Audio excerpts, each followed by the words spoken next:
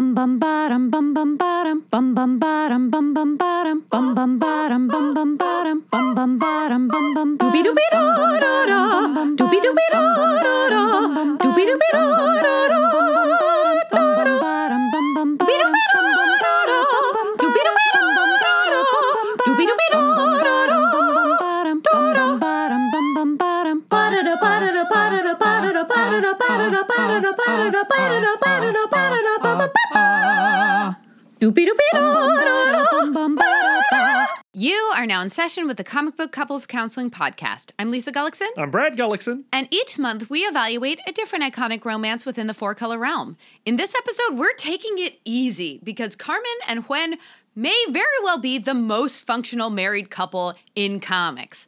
We are reading The Second Life of Dr. Mirage from Valiant Comics, and we're applying Mr. Marco Petrovic's The 5 Little Love Rituals.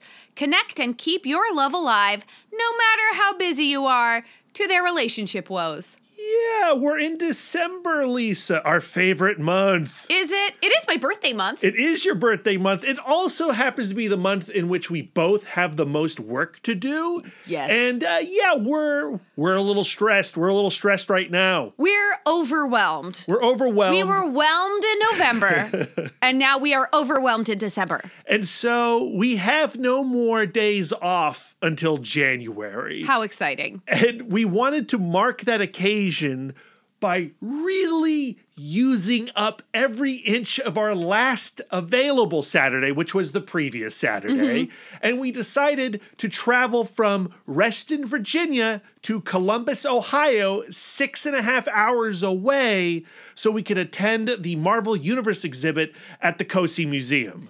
We wanted a vacation.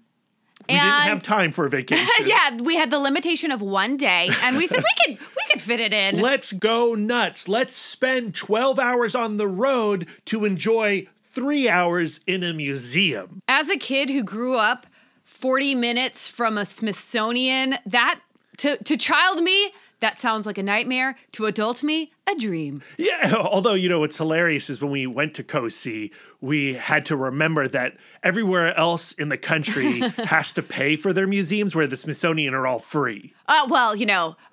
Taxes pay for those. So thank you very much. Thank you very much. We appreciate you paying your taxes. But what I loved most about this trip is that I don't think many other people would have done it. Our parents, never in a million years would they have gotten us into a car when we were kids to drive 12 hours on the road only to enjoy 3 hours of a museum. This is 100% child-free privilege. Yes. Where we're yes. like, we can do whatever I almost swore. We can do whatever we want. Right. Because we're grown-ups. We can buy a whole cake and eat it if we want. And guess what? It was totally worth it. 1,000%. The Marvel Universe exhibit has been touring across the country these last couple of years. It's landed in Columbus. I don't know if it's going to get any closer to us, but we needed that vacation immediately. So we took the plunge. We drove. We went to the museum. I wasn't exactly sure what we were going to find within, but what we did discover, oh man, it was heaven. It exceeded our expectations. What we got to see was iconic comic book pages. Yeah, and when you go online and you take a look at what is actually at the museum, what you mostly see are the MCU costumes, which are cool. Yes, very. They have Ruth Carter's Black Panther costumes there on display. Okoye's costume in particular looks stunning in person. Tom Holland's spider suit is there. Benedict Cumberbatch's Doctor Strange cloak, all that stuff. You also see online the photo ops. I think everyone who has gone to this exhibit has sat next to Ben Grimm on that couch and had their photo taken. We did that too. It's great. What a lovely memento.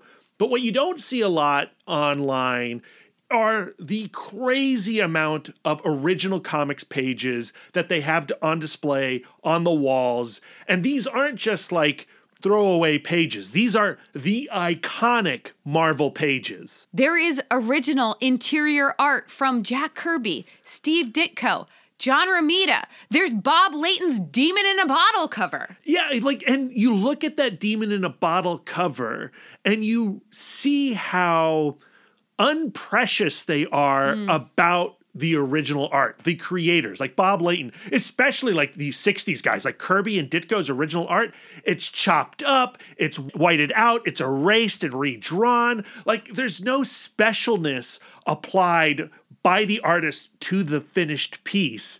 And that is, I think you even said this on the car ride home, like it's incredibly freeing to see all the mistakes and reworkings that Kirby and Ditko were doing. For me, it's about seeing the byproducts of the process, because a lot of these people are not with us anymore. Yeah. They've already said everything that they're going to say about how the magic ended up on the page. So I feel like in these tattered pages, there are still answers to be studied. Yeah, absolutely. You know, there's a particular Daredevil cover. I think it is number 4. I tweeted it. You can check out our feed, but it's from Wally Wood. And just, you know, putting your nose up against the glass, and we could put our eyes like right on the pages practically. We were pretty shameless. Like it was unbelievable. But being able to do that with a piece of Wally Wood art, you can honestly sense the life on that page. You can feel Wally Wood on that page. And same goes for Jack Kirby. And these are, you know, Tales to Astonish pages. These are Mighty Thor pages. These are Fantastic Four pages. And being able to connect with Kirby in that manner, it's very different than when you crack open a physical copy of the comic or a trade paperback or whatever. And it was a very emotional experience.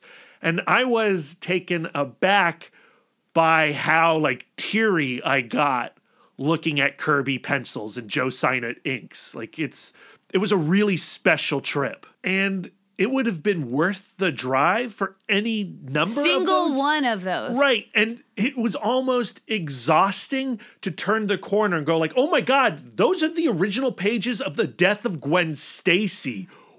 What? And then that over there, that's the first pencil sketch that John Romita ever did of the Punisher. It's like, oh, is he the Grim Reaper? Is he the Executioner? They're still figuring these things out. And like, it just one after the other. Like we saw a Joe Jusko Deathlock painting. Like, oh my God. I think that if we had seen an itemized list of what was there, we wouldn't have gone. Why do you say that? Because we would have been overwhelmed. We go like, well, we want to spend way more than 3 hours there. Yeah. Well, and that is true. That is true. I do want to spend more than 3 hours there. We want to go back. We are going to. Like, we need to go back. We also need to check out the Billy Ireland Cartoon Museum that's up in Columbus, Ohio. There's all kinds of really crazy bookstores and comic book shops there. The eating there looks stupendous. We found a great diner afterwards, 4th and State. Yeah, it's an all-vegan diner where it's not like health food, it's like junk food. Yeah, I had a Bearito, and that did not feel healthy in any way, but it was delicious. Oh, yeah. jinx. And they had like, you know, ginger beers and all kinds of vodka drinks. Baked goods. Lisa got smashed. I did. I got like some kind of gin and tonic situation, and it was like 4:00 and I had not eaten, and I was like, I'm ready for a nap now. Well, I was super jealous of it, so I want to go back to that diner so I can really partake in all those beverages.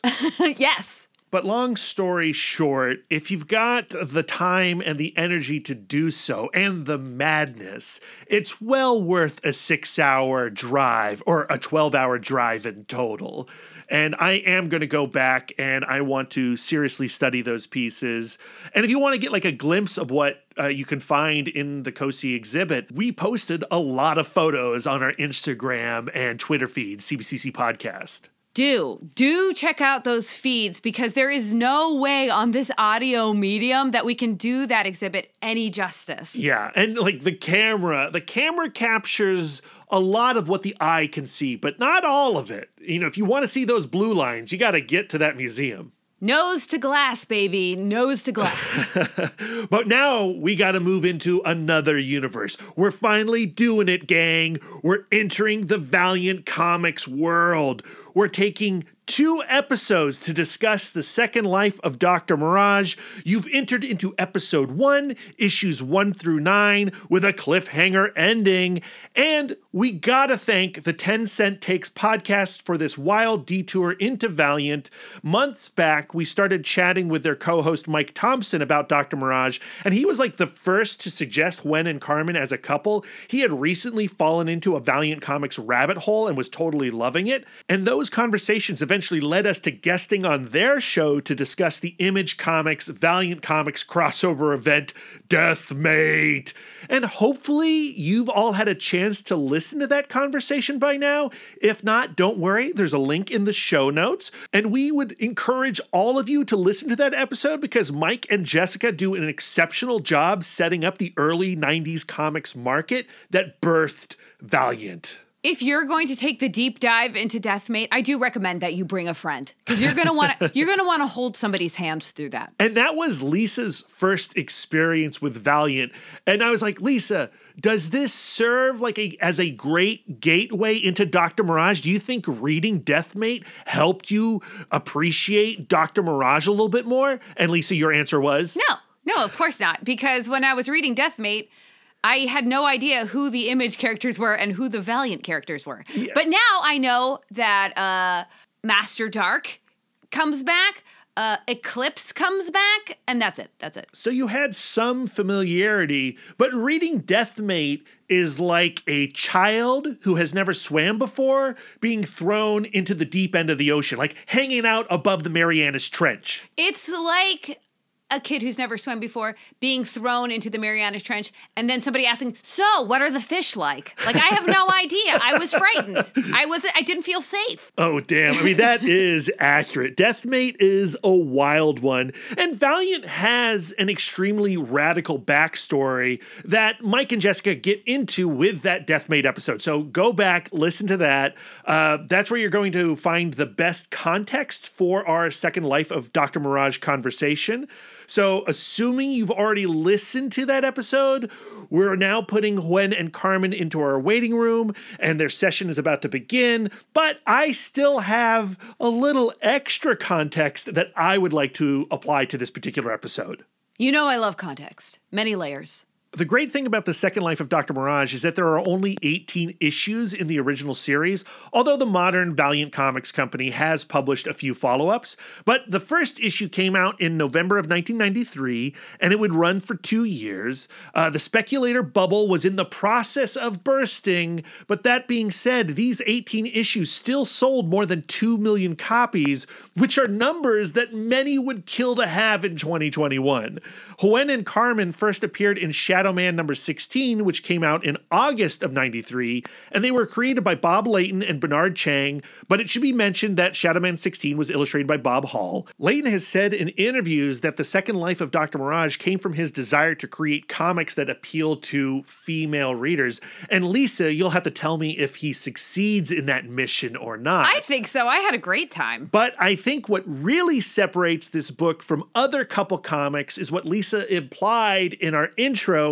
It's that the central couple is highly functional, right? And that feels extremely rare, not only within comics, but within pop culture. And I think the comic does a good job of showing that there is still drama in functional couples. There are times where we feel squidgy and we don't know how to express each other without going like, this relationship is on the brink, you guys. Right. There's no dread in this relationship. You feel like even when this couple is arguing that they are still together, they're still going to make it. It doesn't feel like this series is building to a massive breakup. It's not a will they, won't they? Because they will. And that's beautiful. Because they've done it. Yeah.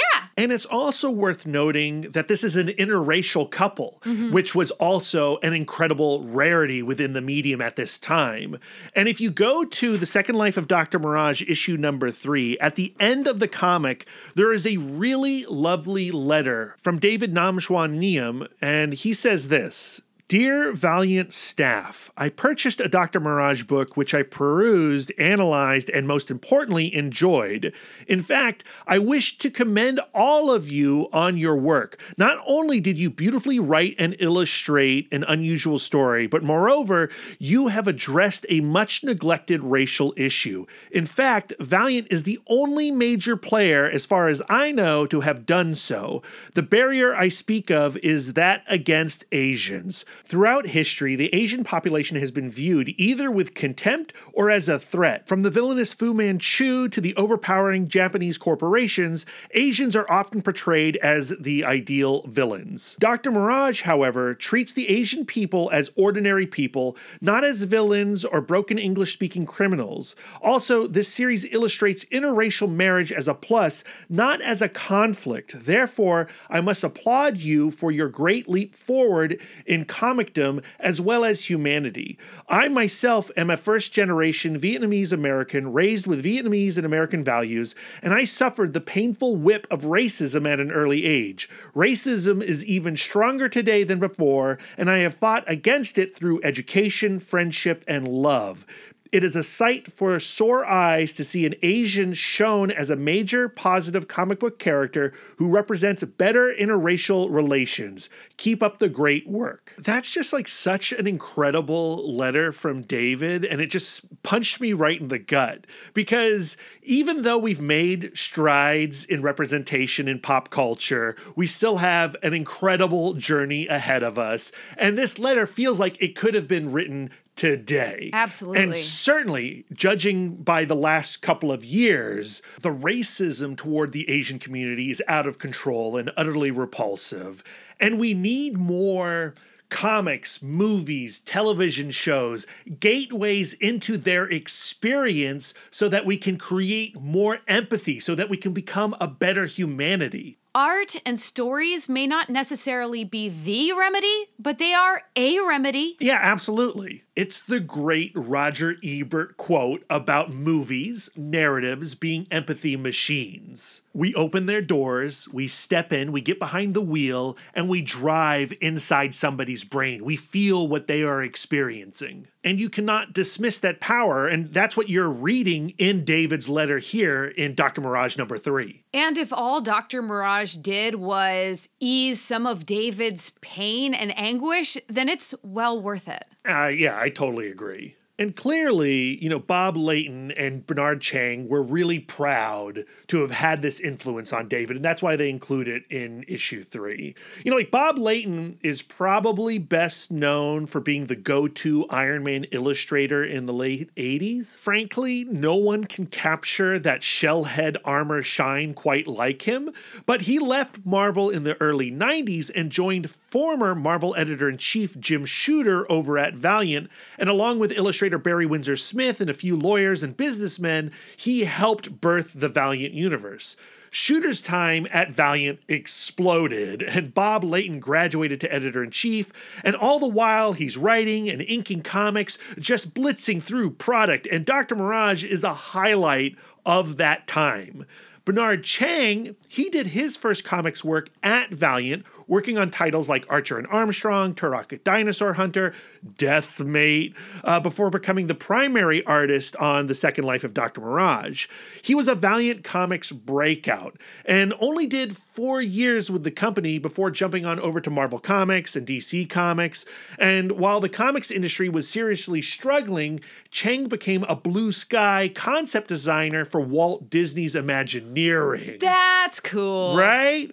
Thankfully, though, he came back to comics, and he'll be doing DC's new Monkey Prince comic coming out next year from Gene Luen Yang. Love him. Yeah, we're more than a little excited about that. If you know of our Dragon Hoops obsession, then you'll know we'll snag anything from Yang, and the idea of him and Chang doing a superhero spin on the Monkey Prince mythology is utterly irresistible. I'm so excited. February 2022, Lisa. I guess we have to continue. But we're still in 2021. We got to deal with December, Lisa. We got to deal with Dr. Mirage. And before we can do that, we got to talk about our love expert. After all, we're not professional therapists. We're just a married couple trying to do the best we can. So, Lisa, who's helping us with Gwen and Carmen this week? Yes, our love expert. Our love expert? Our love expert. I'm going to ask you to hold the definition of the term expert rather loosely over the next 2 episodes. But if you are looking for a relationship book and your only criteria is that it could be read in one sitting, have I got the book for you. Our love expert is Marko Petkovic, M.Sc. Msk. What does that mean? How about you guess? Medical scientist? Miscellaneous. Good guess.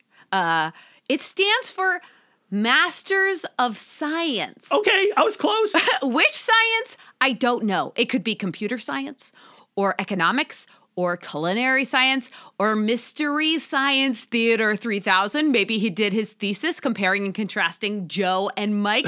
It's not in the author's note. Lisa, I'm going to take a wild swing and say that you did not enjoy this particular love expert.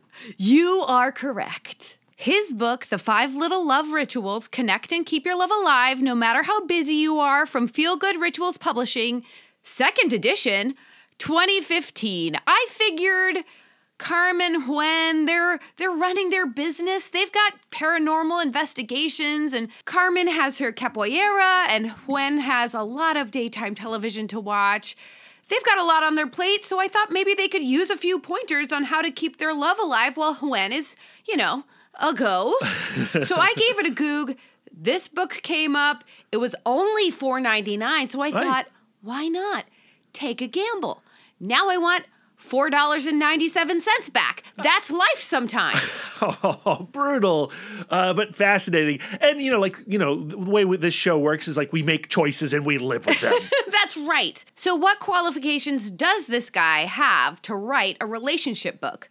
Well, none. Does that stop him from speaking authoritatively, making egregious claims, and sweeping generalizations? It doesn't stop us. Brad, it does stop us. The entire concept of having the love expert is so that we do not have to depend on ourselves. And to me, I think it's really important when you're talking about something as huge as relationships to realize that not everybody's situation is the same, which is why we have licensing for medical doctors and therapists and psychologists. Right. And so this week we chose poorly, but we're still going to use this love expert, quote unquote, for our conversation because, as we said at the beginning of this episode, it's December, it's madness. We don't have time to re-find a new love expert. Also, I think it is important to talk about what a person should be looking for when it comes to resources on mental health and relationships. And I also think it's a good reminder that any dum-dum is allowed to write a book. So now let's just get my $4.97 worth, please. Okay. So, in the foreword of the 5 Little Love Rituals, Mr. Petrovic promises, quote, magical results, end quote, that can instantaneously save your estranged marriage without needing too much time, money, or even the cooperation of your spouse. Oh, no. Quote, no gimmicks, no fancy psychoanalyzing, unquote. Okay. Yay to the latter, because you, my friend, are not qualified. As to no gimmicks, maybe you just don't know what that word means. What that sentence should read is, quote, no citations, no merit, end quote. This is not the first time we've had love experts we have objected to. Gary Chapman, John Gray, Dr. Sue Johnson, The Normal Bar. And I feel like we've still managed to get a lot of insight out of them, Sure. even when we're using them as bad examples. Right. Like, we can't stand Gary Chapman, but the 5 love languages have become very important in our relationship vocabulary. We've made it true for us. Yes. Will we be applying any of these 5 little love rituals to our relationship ongoing? You'll have to stay tuned for that. His rationale is that he does refer to the research of one of our previous love experts, Dr. John Gottman, which says that couples who stay together have, on average, 5 times more positive interactions than negative interactions. What research, you may ask? Beats me. No citation. But because of this, Mr. Petrovic says that all an individual needs to do to save their failing relationship is to manufacture far more positive interactions with their partner than negative ones. How might they do this, Brad? By using the 5 little love rituals. Exactly. So here we go. Number 1, doing the little things. Ask yourself, what can I do to make my partner's life more pleasurable today? He provides a bulleted list of examples, of which I will give you a sample. Are you ready, Brad? I am. I'm fully loaded for this bulleted list. Patow! Simply say thank you. Show that you don't take your loved one for granted. Patow! Give them a hug for no reason at all. Patow! Wake up and prepare breakfast with your partner's favorite cereal. Patow! Pick a chore that your partner routinely does and do it yourself, without your partner knowing and without any expectation of thanks. That cereal one got me. I would love that. Give me some Cinnamon Toast Crunch, Lisa. I can just imagine getting up in the morning and you going wow, thanks, sweetheart, for this soggy, no longer crispy bowl of slop. Well, I mean, honestly, you would, my cereal is grits. Would you be stoked if you woke up and I had already made your grits? I mean, I have a very particular way of making my grits. You do. And I like doing it myself. He does. So that particular one, we wouldn't take that as one of our love rituals, because that's one of your self-love rituals. Lisa, don't bring that up with our listeners, but, self-love is important. Though, if you do it too much, you will go blind. Okay, love ritual number 2, connecting the dots. And to Petrovic, that means talking to your partner every once in a while. Oh, that's good. Good. Ask them how their day was in an environment free of distractions. No phones, screens, or children. Retain a few of the details so that the next time you talk, you can bring them up again in your next conversation. Yep, that's listen, remember, retain, repeat. Good. Weave in some praise and admiration, avoid giving unsolicited advice, and demonstrate that you support them even when you don't agree with them. Petrovic does admit that it will sound intimidating to some men because he is a gender-normative jerkwad. I mean, there is some common sense good stuff there, though. Yeah, when you're in a relationship, you should participate. You should be curious about your partner. And we've talked about it in the past. That is something that boneheaded people need to be reminded of. We get so caught up in our own brains that we need to remember we're in a relationship and it takes 2. Sure. He also recommends doing monthly or bi-monthly State of the Union type conversations where you just discuss your relationship. That's kind of like what we want to do with the State of the Union with our podcast, have these meetings, these podcast CBCC meetings. And it's something that we have not actually incorporated into our schedules yet. And maybe if you are struggling in your relationship with communication, getting something on the calendar where you can actually get together and talk about what's going on in your partnership is a good idea. I mean, I think that we do take it for granted that we've created a platform where we get to talk about how our relationship is functioning and readdressing our principles and all of that stuff. And I'm sure in busy marriages where they are starting to feel estranged and the relationship is becoming something of a hot button issue, I could see that being put on the back burner again and again. Right. Love ritual number 3, touching for no reason. And by no reason, he means without the expectation of intercourse. I mean, is this guy for real? Is this a thinly veiled manual for body snatchers infiltrating human marriages?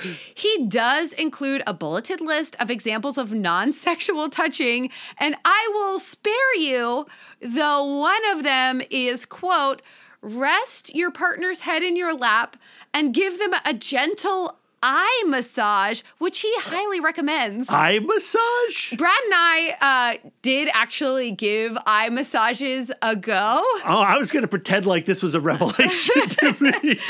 We did get, and we promise you, it is non-sexual touching. Like, that is confirmed. Yeah, it's creepy. Love ritual number 4, planning your fun. Schedule it in, you guys. He does give a bulleted list of things humans do, including going out to dinner and, get this, staying in for dinner. Yeah, really, I hope Kang and Kodos from The Simpsons are paying attention. Oh, yeah. Love ritual number 5, creating a mystery. He does cite one of our previous love experts, psychotherapist Esther Perel, when explaining the reasoning behind this ritual. And I'm sure she would be flattered if she could get over him calling her a French researcher when she is from Belgium. He does include a bulleted list of ways that a person can build mystery in their relationship, though most of them are writing love notes and buying gifts and presenting them in unique and surprising ways. He does give 2 unique examples, though. Patow! You tell your partner to get in the car with you. You set a timer and then allow your partner to pick the direction you go, like name rights and lefts, at random. When the timer goes off, you go to whatever restaurant you're nearest. This actually sounds pretty fun. I like this. The next one, patow. You blindfold your partner, get them in the car, drive to an ice cream parlor, and then have your blindfolded partner try to guess the flavors of the samples. This sounds awesome. What a great date. Except for whomever is behind the counter handing you these samples is not paid enough to do that. That is true. And keep in mind that he is saying that you can do this without the consent of your partner. You know what I mean? Like, you're trying to fix your relationship. Well, you can't, saying, kidnap your partner. Like, there's got to be some consent in there. Like, honey, can you put this blindfold on? We're going on a date. You just don't know where you're going. Oh, great. It's Baskin Robbins. But yeah, you got to consider the retail employee. I think that this can be done at home. Just buy a whole bunch of ice cream flavors. Oh, I think we should do an entire Patreon episode around this. I second that. That's going to happen. This ritual does have a section for what if your partner says no to surprises. And he does say that you can't force your partner to do anything they don't want to do. Oh, thank God. But it may be an indication that you might have deeper problems in your relationship that involve further discussion. Oh, no. I'm not quite sure what the mystery is supposed to be other than what is my psycho partner going to do next? Oh, my God. For Carmen Ruiz and Juan Mirage, I think we should kind of keep a loose track of their interactions and rate them as positive or negative to make sure that they're clearing that threshold of 5 times the amount of positive interactions to negative interactions. And we should also see which of these love rituals are already part of this couple's routine so we can perhaps build on them. Yeah, love it, love it, love it. But before we can do that, Lisa, it's time for some words of affirmation.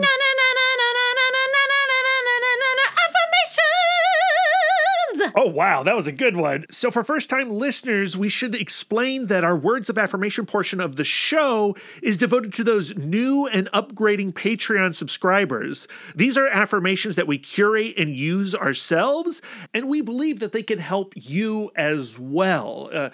We put these on our mirror, and we look at them while we brush our teeth when we're at our most grumpy, and they help us move on into a more positive energy as we meet our day. And even though these particular affirmations are dedicated to these patrons, please feel free to steal them and apply them to your morning rituals. These quotes come from 3 Beatles songs. Yeah. All You Need Is Love, Within Without You, and The End. And I gotta say, I'm really grateful for taking this moment in this episode in particular because I am all riled up. Yeah, same. So let's center our minds. Let's get to a calm place, Lisa. Sam Adams. There's nowhere you can be that isn't where you're meant to be. Jancy Overell. When you've seen beyond yourself, then you may find peace of mind is waiting there. Christopher Stimson.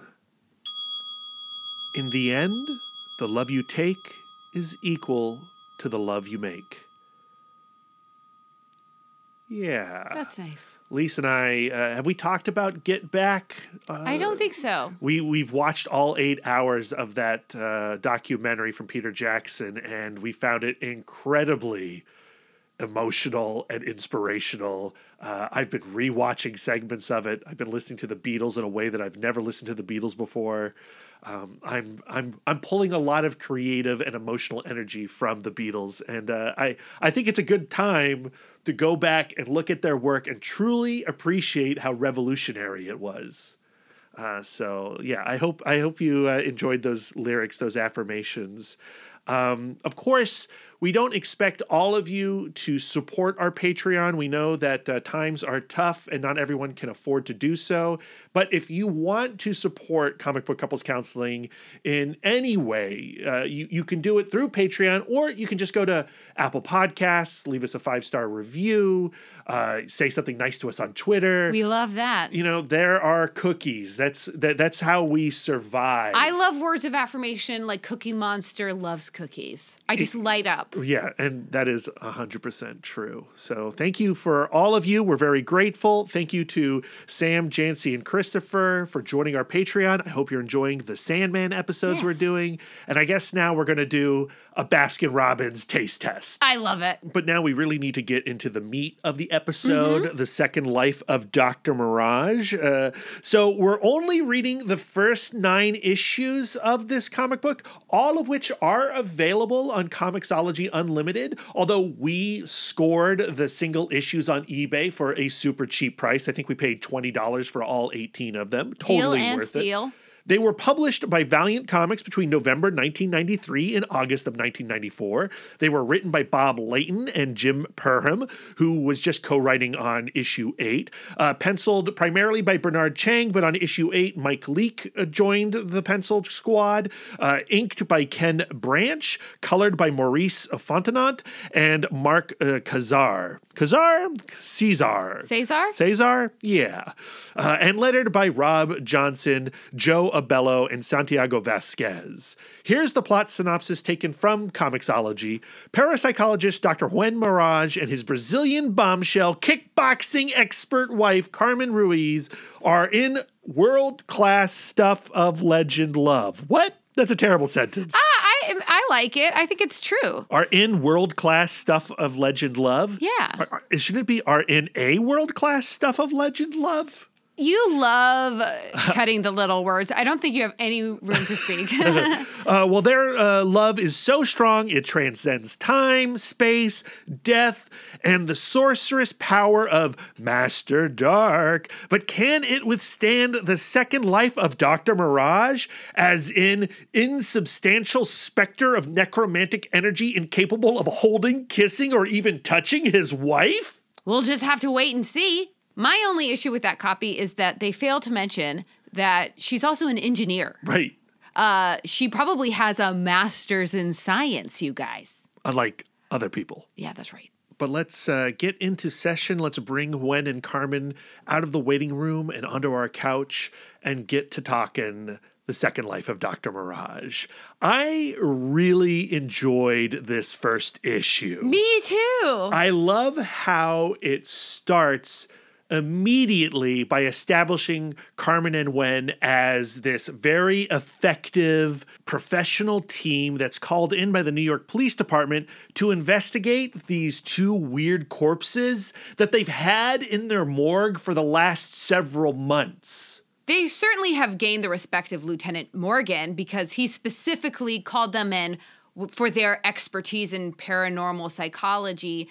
But they do get a little blowback from Dr. Westheimer at the morgue going like, I don't know about this like woo-woo stuff. Yeah, I mean, you see this set up in Law and Order and Murder, She Wrote, where like X-Files. the kooky X-Files Quantum Leap, where the police call in the kooky weirdo psychics and Jerry Orbach like dismisses them immediately. But this is the setup for Dr. Mirage. These kooky psychics in this issue are going to be proven to be real deal. And if you're a Valiant Comics reader, you already know that these characters, they come from, like the bodies, they come from Eternal Warrior. They're henchmen of Master Dark. And so it's kind of cool that this book is firmly establishing itself in the Valiant universe. You know, Jim Shooter and Bob Layton, they were doing the Stan Lee thing. They were trying to build something massive immediately. And it's working because I read these comics, Dr. Mirage, and I do want to go to Eternal Warrior. I do want to go to Solar Man of the Atom. There is an excitement in this spreading web of characters. But there is no like little box in the bottom corner of the panel to say Hook and Welt are from the greater universe. But it also isn't like a barrier of entry. I just made a note of their names and then moved on. Yeah, and you just assume like, well, they got to come from somewhere. And I didn't know who Hook and Welt were. I had to go to like Wikipedia or Valiant's fandom site to figure it out. But we haven't even talked about what they were called in for. They were called in because these two corpses, even though they have been long dead, their cells seem to be charged with this mysterious, active energy. Necromantic energy. They don't know that yet, but that's what it is. It's like Master Dark is fueling them somehow. What I take away from this opening scene is, one, as professionals, Gwen and Carmen greatly respect each other. They both kind of professionally, as a team, stay in their lanes. There are things that Gwen does, and there's things that Carmen do. When introducing Carmen, Dr. Mirage calls her his associate. But he also mentions, this is, in fact, my wife. Yeah. And even though they're in a professional environment, they're not ashamed of performing some of their love rituals in front of the other, dudes in the room. I love the moment when they pull the corpses out of the freezer and Gwen looks down and he looks like a little green in the gills. He says something like along the lines of like, oh, I do not like gooey stuff.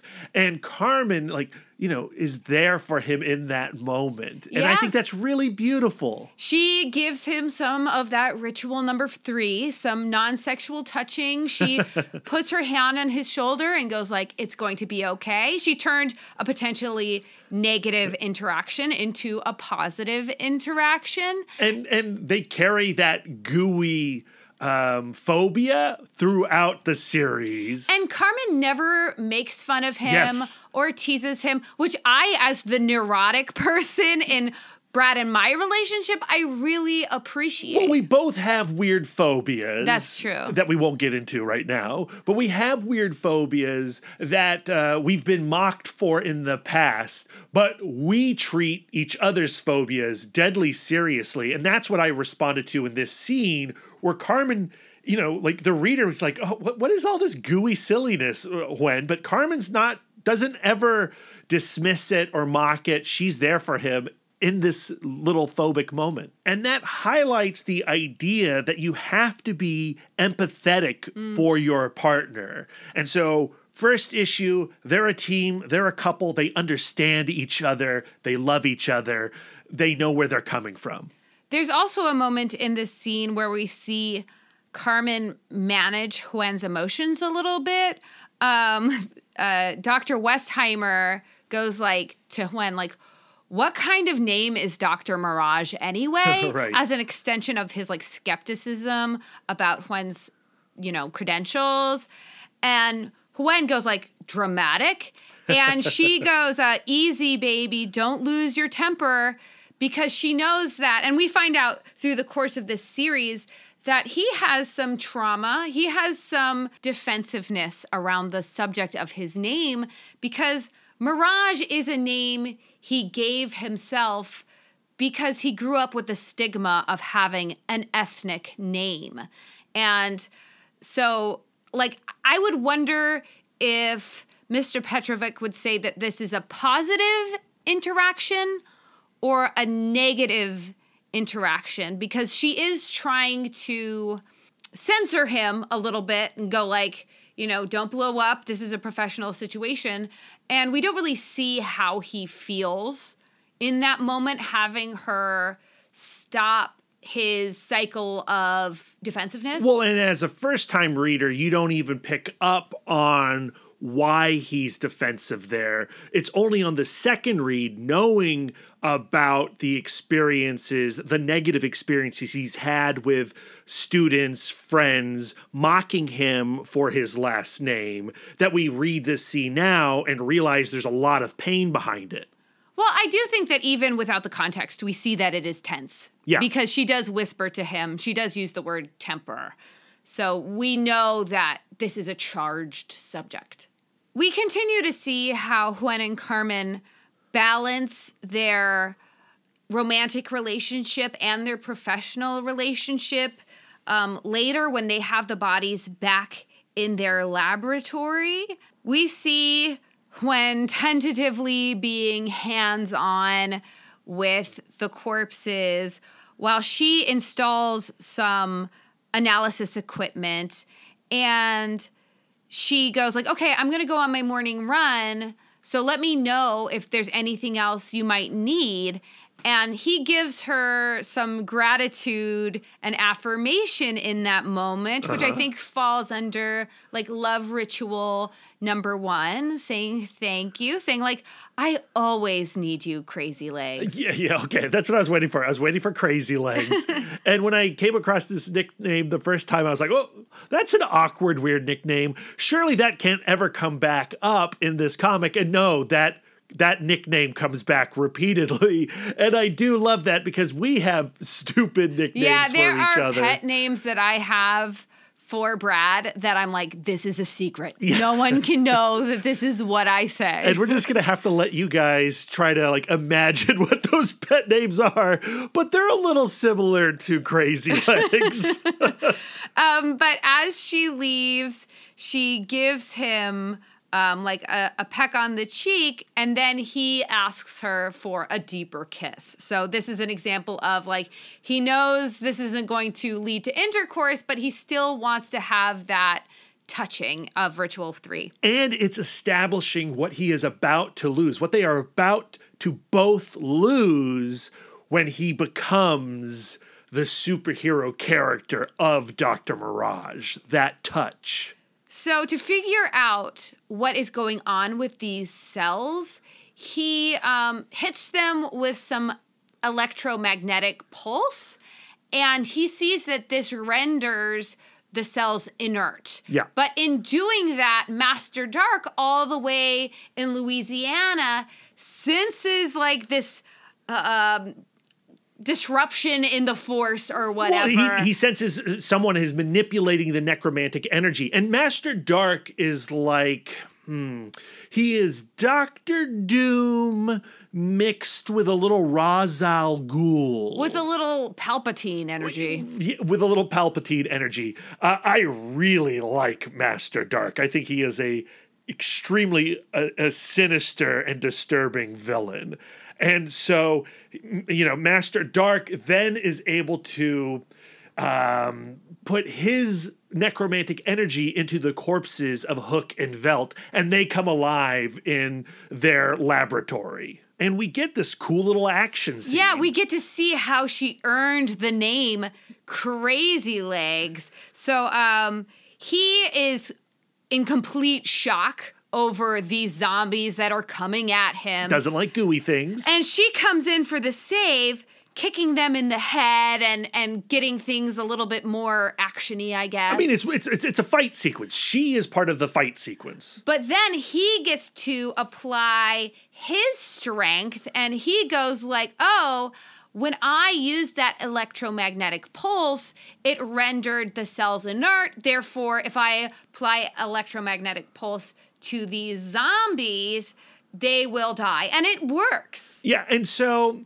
how do we go from this sequence to traveling to Tibet, where like things really kick off for this comic? when Master Dark took over Hook and Velt's bodies, he spoke and he Right. said his own name. Right. So Dr. Mirage is able to give the name to Lieutenant Morgan, who then sends him to Louisiana. And where he talks to Sandria, and Sandria's like, he's already gone to Tibet. So Master Dark's like somewhat bad, somewhat good sister rats out her brother and's like, you got to go to Tibet. Before we get to Tibet, there is one really great example of love ritual number 2, connecting the dots, where while they're mid-investigation, they're having a little bathtub time together. Yeah, great I think scene. which also applies to love ritual number 4, like planning in your fun. Yeah, and also non-sexual touching. Excellent. So they're sitting in the bath, and Huen is like working really hard on his notes, and Carmen is like, like, we're having this time together. Why don't you put work down and give me a little foot massage, which I think we could classify as a negative interaction. But he immediately apologizes and realizes, like, oh, I'm so sorry. I was ignoring you. But then she, like, immediately returns with, well, what have you found out? What are you currently working on? I also love that sequence because, again, it's establishing them as a very touchy couple, which they are about to have denied to them. While Huen is giving her that foot massage, he does kind of touch on those little pointers that Mr. Petrovic gives in his book. He talks about her interests. Oh, capoeira must be so hard on your feet. Like, oh, I really admire your skills in that realm. And they have a little moment where they talk about their relationship. Like, she goes like, well, I am the fighter. You are the lover. So we see them balancing work talk, relationship talk, interests, all while having this intimate moment in the tub. I think it's really beautiful, actually. Yeah, I love it. I love it. Now, when they finally get to Tibet and they have to don their ski suits, they have to slope down these treacherous mountains. They got to find this temple where Master Dark has invaded, and he's killed all the monks inside. And like his plan is tied to what we were talking about last week in our Deathmate episode. He's trying to gain access to the power of the Geomancer. And what the Geomancer does is he communicates with the earth. And if you can communicate with the earth, you can control the earth. So Master Dark wants to have control over the living and the dead. And he's feeling really great about himself. He's found the remains of this long dead Geomancer, and he's taking out the necromantic energy, this very special necromantic energy off of this corpse. And that's when he is interrupted by these pests. And I like that they establish Huen and Carmen as this nuisance to Master Dark, because they weren't on a quest to stop this bad guy. They just stumble into it. And in that stumbling, they accidentally enter into a quest. I think that Huen was just searching for answers because before Hook and Welt were walking around his lab, necromantic energy was just a theory to him. Right. So finally he finds someone who shares the same interest as him. And he's simply curious. Yeah, but then, like, he finds someone with the same curiosity who has gone down that road even further and finds out, well, at the end of this road, I could be a murderer or a grave robber. Yeah, I mean, it's a mirror character, right? It's Dr. Doom to Reed Richards or Obi-Wan Kenobi to Anakin Skywalker. Exactly. So I think that Huen's principles are just so offended that he can't be scared in that moment. And so he goes to face off with Master Dark, and Master Dark goes like, you've upset my plan, and you are in my way, and you have to pay for it, so I'm going to explode you with necromantic energy. And as that's happening, Carmen is appealing to Huen, going like, don't go, don't leave me, do not become destroyed. The power of my love can save you. Just listen to my voice. And there's this moment where Huen like completely disappears, but then he returns. And Master Dark's understanding and our understanding as the readers is that it was Carmen's love that brings him back. Yeah, but not totally back. He is now a specter. He is a ghost. He's intangible. And he is trapped, worst of all, wearing that ski suit. Yeah. I had totally forgotten that the Dr. Mirage comic, that his superhero outfit just happened to be the ski suit he was wearing when he was attacked by Master Dark. And they carried that costume. You know, I've only read the first 9 issues so far, but for these 9 issues, he's still wearing that costume. It's bad enough that he is a victim of necromantic energy, but he is also a fashion victim. Yeah, well, I don't know. Like, I think Bernard Chang designs a really rad ski suit. And if you are going to be trapped in any ski suit, this is the ski suit you're going to want to be trapped in, especially when you compare it to, say, like what Carmen is wearing. Like, Carmen is wearing something that you would see in ski school or ski patrol. And you're like, oh, I wouldn't want to wear that around, you know, New York City. If I had Carmen's bod, I totally would. I totally would. And so would I. But like the outfit that Hwen has, like that does feel fitting when it's next to Exo Man of War or Solar Man of the Atom. I don't want to put too fine a point on that. Now we've established 2 polar ends of necromantic energy. We have the dark side, which is Master Dark. Right. And now we have this other thing that is Hwen, that is the result of love, of Carmen's love. The light side, the love side. On this final page, we see the returned Hwen, like, sensing his new power, and he goes like, my God, it's everywhere. The power is in everything. I can feel it all now. And behind him is this illuminated statue of the Buddha. Yeah, it's awesome. Who is smiling over him. So I think this panel is trying to establish this transcendence that comes at a cost. Like, to be one with the universe is to be detached from the universe. Yeah, to be detached from the physical. So in the 2 panels later, we see Carmen, or rather Hwen, pass entirely through Carmen. They can no longer embrace. And it's a brutal panel. Like, this first issue, like, I like this series a lot. I think it's a lot of fun. But I think that this first issue is phenomenal, especially given the era in which it was produced. The following issue, which is Dark Passage Part 2, is mostly a chase scene where Carmen and Hwen are like running down the mountainside in Tibet with the remains of this deceased geomancer. And Master Dark is just throwing everything at them. Zombies of the Tibetan monks. He infuses a wolf with necromantic energy and he becomes like this beefed up werewolf guy. And that action scene is so good. And like the idea of fighting this, you know, wolf monster, you know, like Carmen is on her own. Hwen is starting to see that he can affect physical things when he is like emotionally heated. But for the majority of this battle, it's on Carmen to save herself and for Hwen to just be terrified. Of course, when that wolf attack finally does happen, you know, she's, you know, trying to defend herself. She's failing. And it's at that moment when Hwen uses his abilities and gets the fire in the fireplace to like erupt and attack the beast. This does become like an increasing point of tension in their relationship.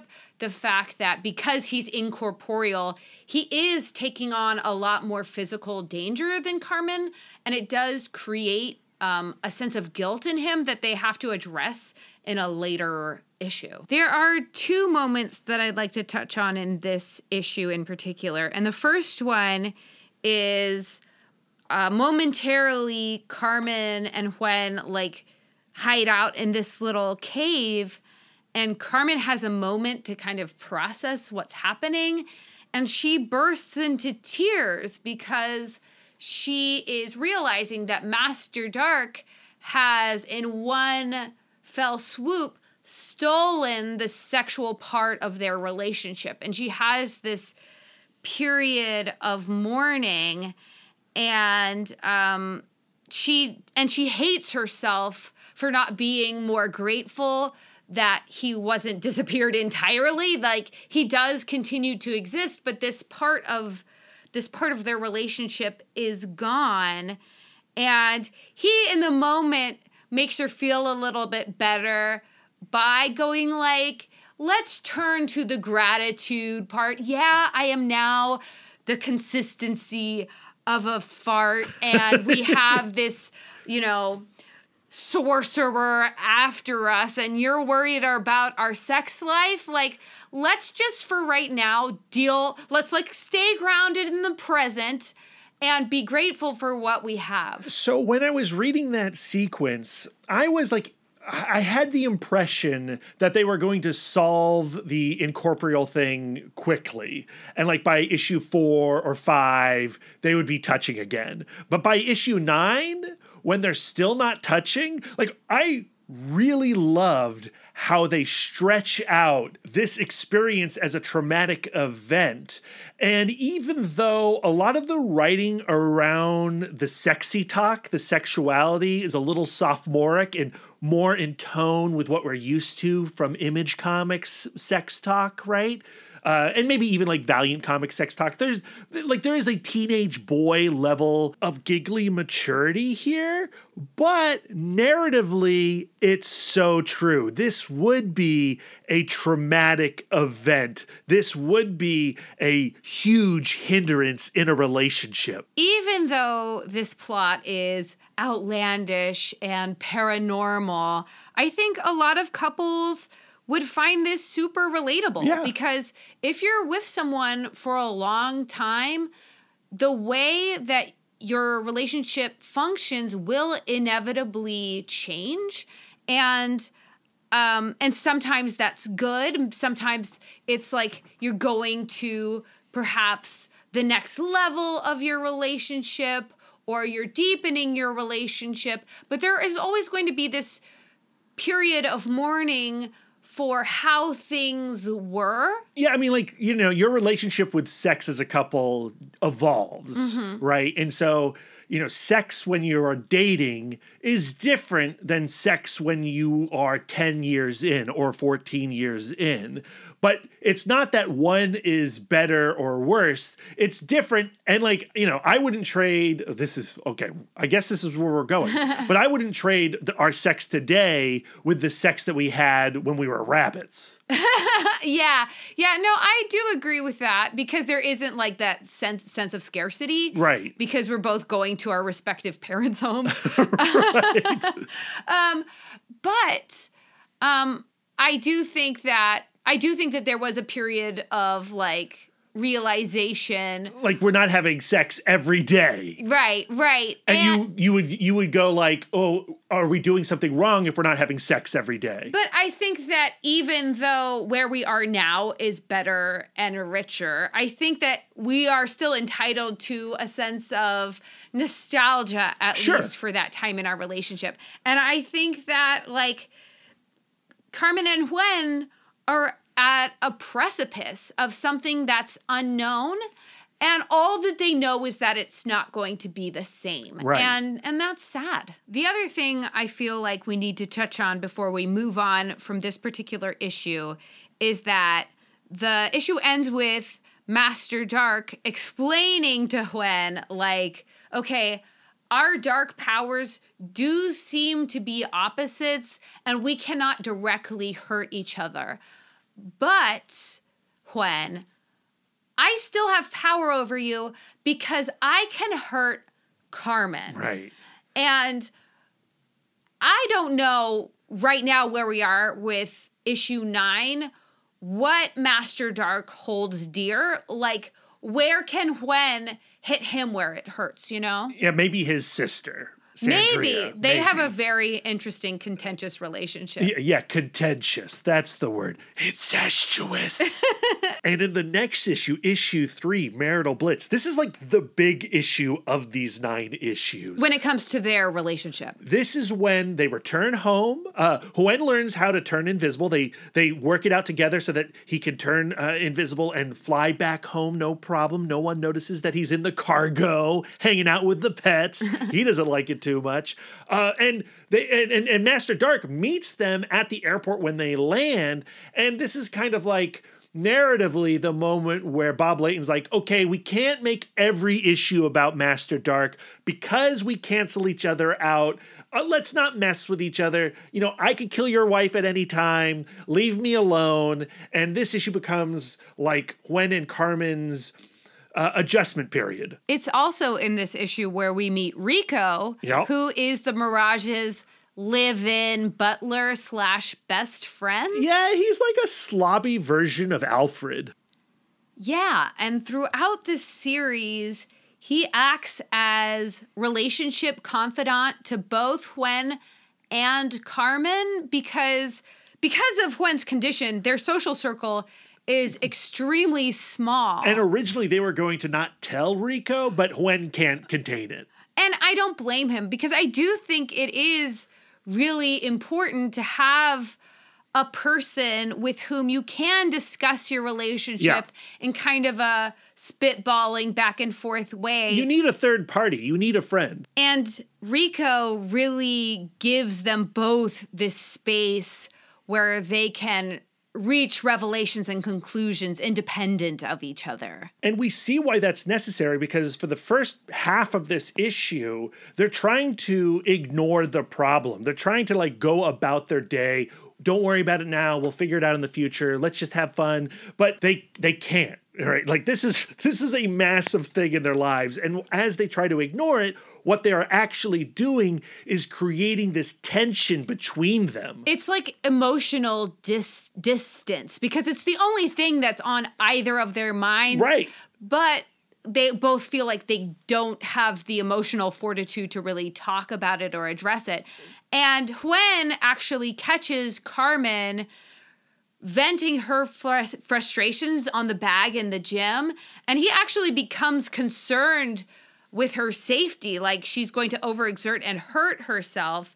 And he gets her to open up, and they both end up sobbing. And Gwen points out, like, our relationship, without being specific, he says, like, our relationship has never been normal. We've never been the mainstream couple. Right, they're the weirdo psychics that the cops call in to look at corpses. How could they be normal? But also, I think this is a reference to there being an interracial relationship as well. Like, they have never had the luxury of feeling like they are conventional. When they walk into a room, people look at them. And Gwen admits, like, we can't go on like this, pretending like things are the same. Like, we have to take a moment and figure this out. And I have faith in the both of us that we will. It's scenes like this one that are absent from other comic book couple comics, right? There is a sense of, we've got this. Like, even though this is terrible and we're confused and we're hurt and we don't know what's going to come next, we know that we're together. And like it just goes to solidify Carmen and Gwen as a really unique comic book couple. I do also really like that later that night, while Carmen is sleeping, Gwen, who doesn't sleep, that's another one of the tragedies of his new existence. All he can do is watch TV and think all day. Mm-hmm. He goes up to her sleeping body and he confesses his worries to her. Like he vents his insecurities. And then when she wakes up because somebody is talking over her, he becomes invisible. Right. So she doesn't see him in that state. And then that's when he decides to go open up to Enrico and go like, I don't know, like I've already told Carmen that we're going to make this better. And I have no idea. Exactly. And while he's doing this, he's already figured out how to change the channels of the television with his mind. And he goes like, well, I notice you moving objects around and stuff. Enrico says this. Exactly. And Enrico goes like, well, if you can move the channel changer, do you think you can move like the G-spot? People? Exactly. So in the meantime, Carmen has taken on a client without Gwen, and she's decided she's going to Saudi Arabia alone to investigate. so that they have this opportunity to have some time apart, which causes this panic in Hwen. So then he takes his magic manipulative abilities into the bedroom where he figures out how to sexually please her. Exactly. And following that scene, she's like, sure, you can come to Saudi Arabia with me. And I find this scene extremely vulnerable, for one, for Carmen to be in this place to admit that, like, because like in American culture, we shame anybody for like going like, like part of my relationship is my sexual needs. Like we go like, well, that's shallow or whatever. So I think that that's really big of Carmen, but I also think it's beautiful of Hwen because we don't know exactly what his physical needs are, but this is something he's doing purely for her pleasure and the gratification of knowing that he is pleasing her. Yeah, that's what he talks about. Like the idea that he cannot sexually gratify his wife is terrifying to him, as it would be to me. And I see this scene as such an honest sequence. Like you come across this moment in this comic book, and it feels like a revelatory moment in relationship comics. And is it sharing too much that I think it's kind of hot? It's super hot. It's super hot. And it's an extension of the conversation they were having earlier about like, we're going to make it. We're going to figure this out. This is them figuring it out. Yeah, we're not going to be the same. We are going to have to find a new way to function, and we're going to do it together because that's what we do. And like, not to get too serious, but there are couples who have their sexuality stolen from them, and they have to find other ways. And, like, I think it's a fear for a lot of people, like, what would happen if that happens? And I've seen the movie Monkey Shines. You find a way. Hwen and Carmen find a way. And this makes me think about Mr. Petrovic saying that touching without intercourse is touching for no reason. Right. Like, there's more to sexual intimacy than just, is everybody having orgasms? Right. Orgasm isn't a goal. It's something that is certainly Well, okay. Lisa just looked at me.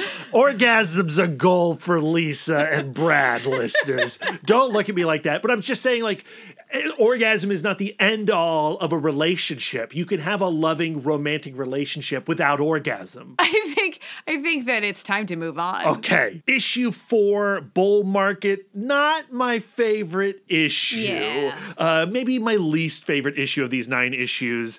In it, Carmen is hired by a Texas cattle rancher to protect his prize bull, Eugene, that happens to feast on necromantic energy. And also happens to be not his bull. Yeah, and then, this is like the Temple of Doom issue. There's some really uncomfortable race stuff in this one. The less said about it, the better. But it does introduce the idea that Hwen is hiding from his mother, Mama Fong. Because he doesn't know how to break it to her that he is now a ghost. Yeah, and this will continue through the rest of these 9 issues, and I think we'll finally climax, hopefully in issue 10, issue 11. There is also a nice moment of connecting the dots at the end of this issue.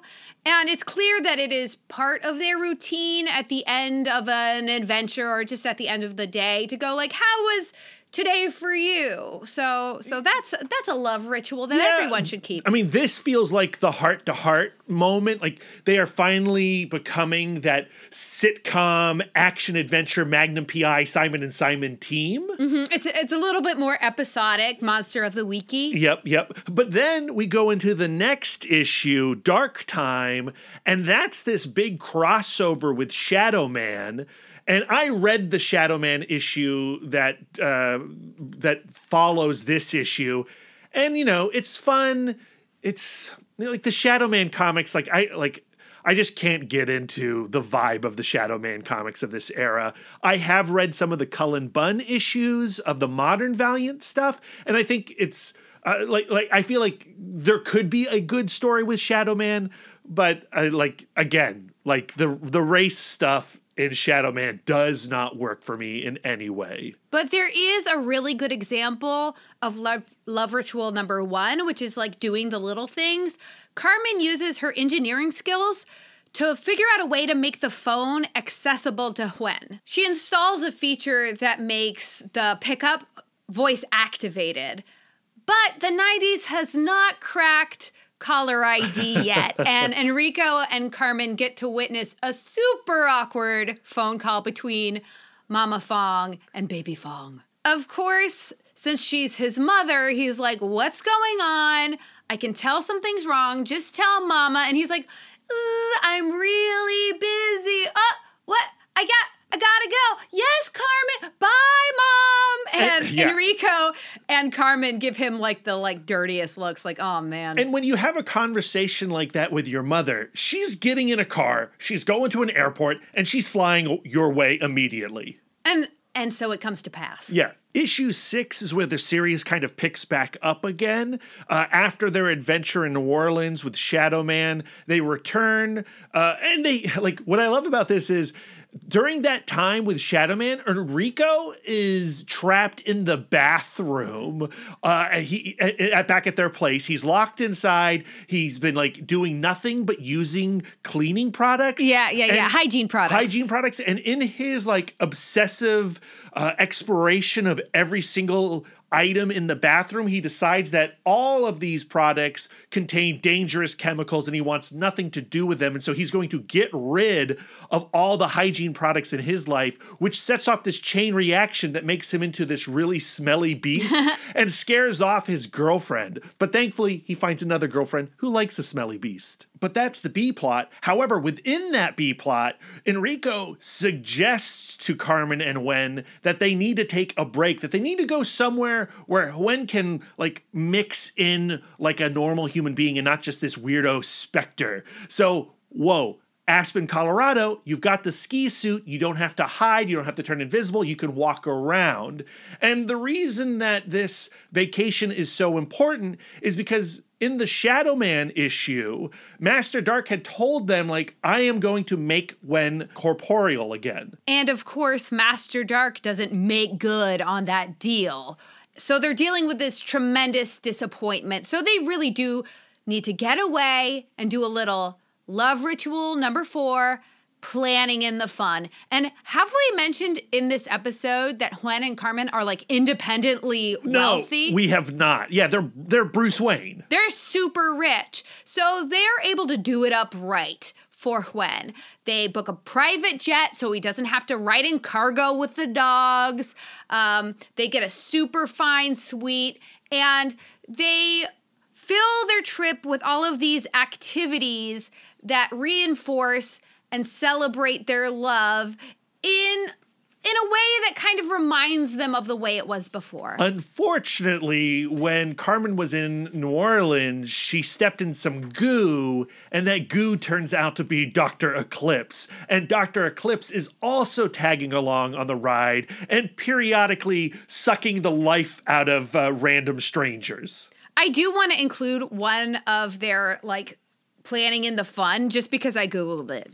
Let's do it. So there is one scene where she's reading him an erotic scene from a book, which I think is a really fun, saucy activity for a married couple. We've done it. Yeah. Have we? Yeah, some Stephen King novels. Yeah, we read we have Graveyard not, Shift together. We have not done this. Brad's trying to make up for telling you guys that we don't do it every day. He's like, yeah, but we're reading each other erotica. We're not. That would be uncomfortable for me because I'm a prude.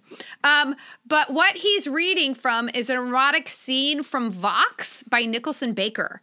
I Googled it. And so that was like the 50 Shades of Grey of the early 90s. I've never heard of it before. Me neither, but I'm curious. So, like, in that scene, what I think is happening is they're squirting a water pick into each other's mouths.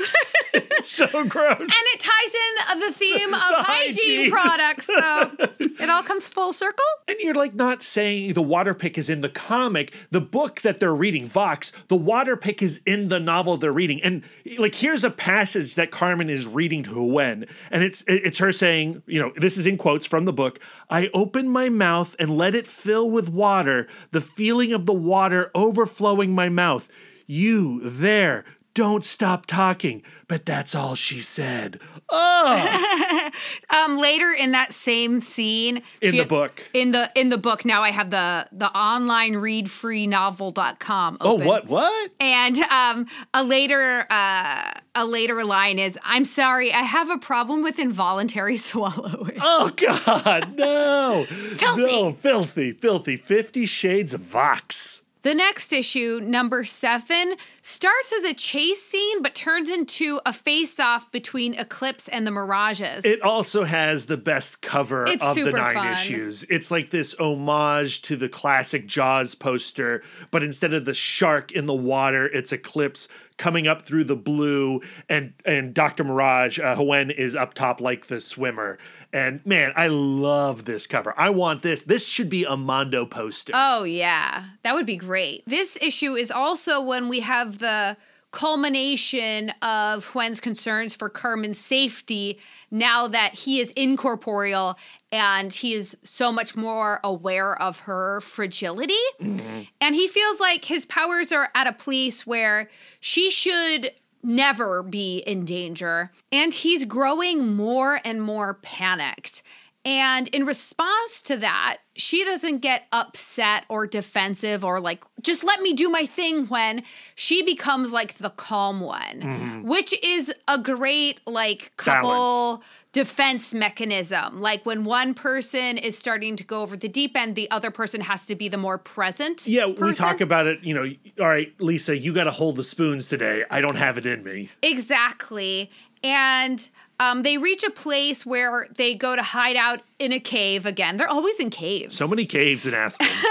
And she figures out a way to create a lamp using the pieces of a snowmobile that that they stole. And when Gwen sees that, it reminds him that she's like this strong and capable person, and it kind of resets his emotions. He goes, oh yeah, we're a team. She knows capoeira. She's got a master's in science/engineering. And so this scene mirrors the scene in the laboratory of the first issue where their powers combined defeat the antagonist. They're complementary. Yes. So with Eclipse defeated, in the next issue, they go back home, and Gwen starts to like really long for food.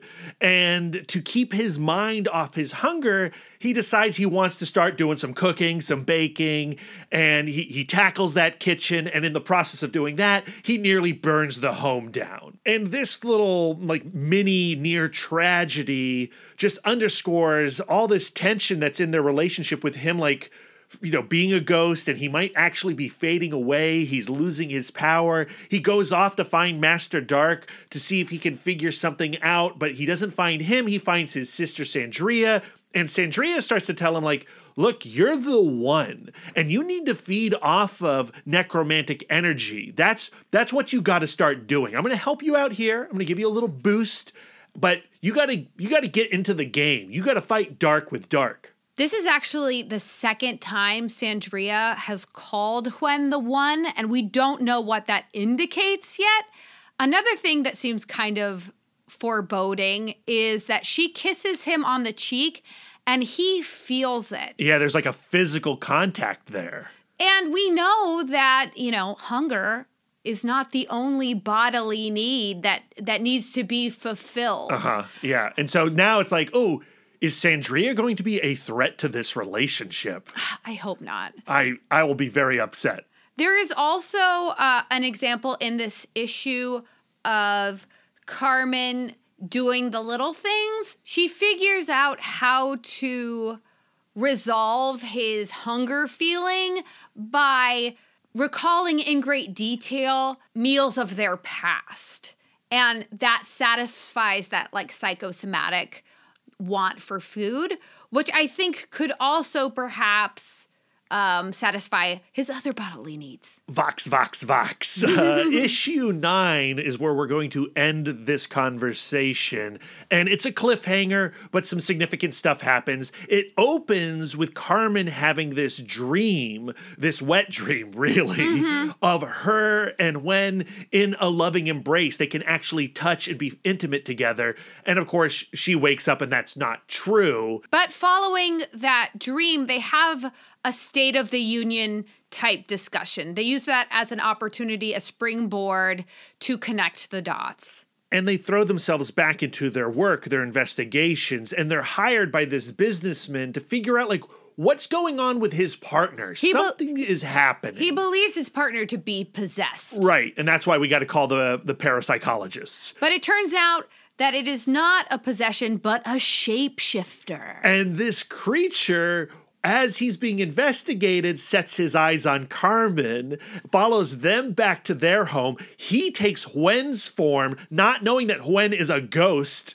and he tries to seduce Carmen, and she's thrilled because now they're touching, and then Hwen comes in. He's like, "What are you doing? Who is that? That's a monster!" And he's like completely red and scary. Cliffhanger! Oh, but honestly, that's not the thing that I'm most excited about. Like I'm sure that's going to resolve. They're going to have a fight with the creature. They're going to take care of the creature. But Mama Fong has shown up at this point, too. She's knocking on the door. It's a surprise mama visit. Yeah, what's going to happen? And I guess we also have dangling out there Sandria and her possible plans for Hwen. And I don't know, like, for me, Lisa, based on everything we've seen between Hwen and Carmen so far, they've been dealt an incredible situation that would destroy many couples, I would imagine. But they are making it work. You know, they're stressed out, they're crying, they're arguing, but at no point does it feel like we're at a destructive breaking point. For me, it feels like it would take some kind of paranormal, magical tampering to make Hwen not faithful to Carmen. Or it would take a writer really betraying the narrative that they have created. I actually feel a little frustrated that there's only 9 issues after this. Yes. Because I love this couple so much. And in our next episode, when we cover that back half of The Second Life of Dr. Mirage, at some point, Bob Layton and Bernard Chang leave. No. And, you know, I'm really worried with those last few issues if those new creators are really going to bungle things. But that's just like that's just a worry. And I guess that's really impressive because that indicates how much I've really fallen for these two as a couple, which is something that I was not necessarily expecting when Mike at 10 Cent Take said, you got to cover these two. Because, you know, my time with Valiant was pretty much done. I was not anticipating going back to this 90s era. And I certainly wasn't anticipating going like, these two are rad. And I think that's the same case for you, Lisa. And I'm wondering, as we move into the final minutes of this episode, what have you really pulled from this couple? What have you pulled from this conversation? How are we applying Hwen and Carmen to our own lives? What I admire about Hwen and Carmen is that they have identified where their partners have strengths that they don't have, and they celebrate it. Where sometimes, I don't know if it's because, like, I'm a sibling or whatever, but sometimes I compare myself to you and I go like, oh man, Brad is so good at social media, or he's so articulate, or he is so good at recalling all of these minor comic book characters, and it makes me feel poorly about myself. That's ridiculous. I don't go like I don't see Hwen going like, man, I really should work out more and work on my capoeira skills. He doesn't feel like he has to be able to do everything Carmen can do. And Carmen doesn't seem to want to do all of the things that Hwen can do. They're perfectly happy being different and complementary. And what the story does is it keeps returning to that idea. Like, that is on the mind of Bob Layton and Bernard Chang. And even when that balance is upset, where Huen is all of a sudden so much more powerful in a particular way, and he goes like, well, that makes me want to carry my load and Carmen's load. Yeah. I should be able to protect her and take care of her, even though he's never had to do that before. And she doesn't get upset with him. She just kind of gently goes like, look, I have engineering skills that your being a ghost cannot satisfy, you know? Yeah. And my big takeaway from them as a couple is that each has a skill set that is beneficial to their goal as a couple and their goal as a working couple, right? Mm-hmm. They're not podcasters, they're paranormal investigators, and they're using their two separate skills to achieve that, which is something that I think we strive to do. I'm curious, like, if you can, like, backwards engineer, like, we could go, like, if we wanted to take our complementary skills into, like, other areas of our life, could we go, like, oh, well, Brad is really good at social media and Lisa is really good at, what am I good at, Brad? You're great at analysis. You're great at theme. Like, you can break down a theme like no one I've ever met. Right. So we take those two skills and we apply them to maybe writing a book or whatever. We have talked about writing a book. We have, off mic. But we could also talk about how each of us do two separate things with this podcast, and I think it shows in how we structure this podcast. And I think we make a better show because it's me and you doing our own things. Yes. So, Brad, do you have anything that you kind of take away from Huen and Carmen or from our love expert, Mr. Petrovic? I gotta say, I've really enjoyed our love expert this week because I like the idea of looking at something and going like, I don't agree with this. Mm-hmm. And here are my issues. And also in tackling those issues, we are sharpening our ideas of what we want from a love expert. Right. And so I've really enjoyed applying Mr. Petrovic's strange book to Carmen and Huen. And I think we've, by looking at those rituals, I think there is some good stuff there that he is clearly stealing from other love experts and applying or reworking into his own narrative. I do think that it is uplifting to take something that should be commonplace, like talking to your partner or planning more time for fun and making it a little bit more sacred or a little bit more special by calling it a ritual. Yeah. Like it's kind of elevates the status of the everyday. We've talked about it before, but sometimes after you've been together for a long time, you forget to date. Yeah. And, scheduling a Baskin-Robbins taste test as a date, that could be a ton of fun. And it breaks up the routine of the normal things that we do every week as a sign of affection. One thing I do not want to put too fine a point on, I think this is the second time I've used too fine a point. Yeah, don't worry about that.